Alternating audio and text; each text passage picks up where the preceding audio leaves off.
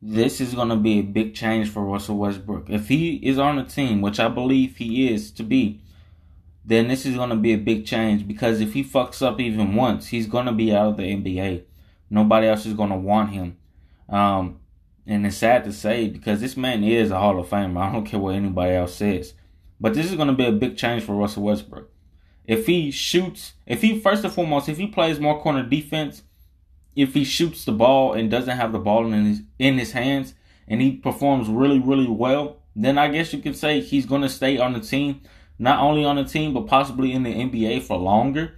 But this is also going to be a big change for him, because if he doesn't, he's definitely going to be out of the NBA, I should say. So, kick some ass, Russell Westbrook, and everybody else. Have a great day.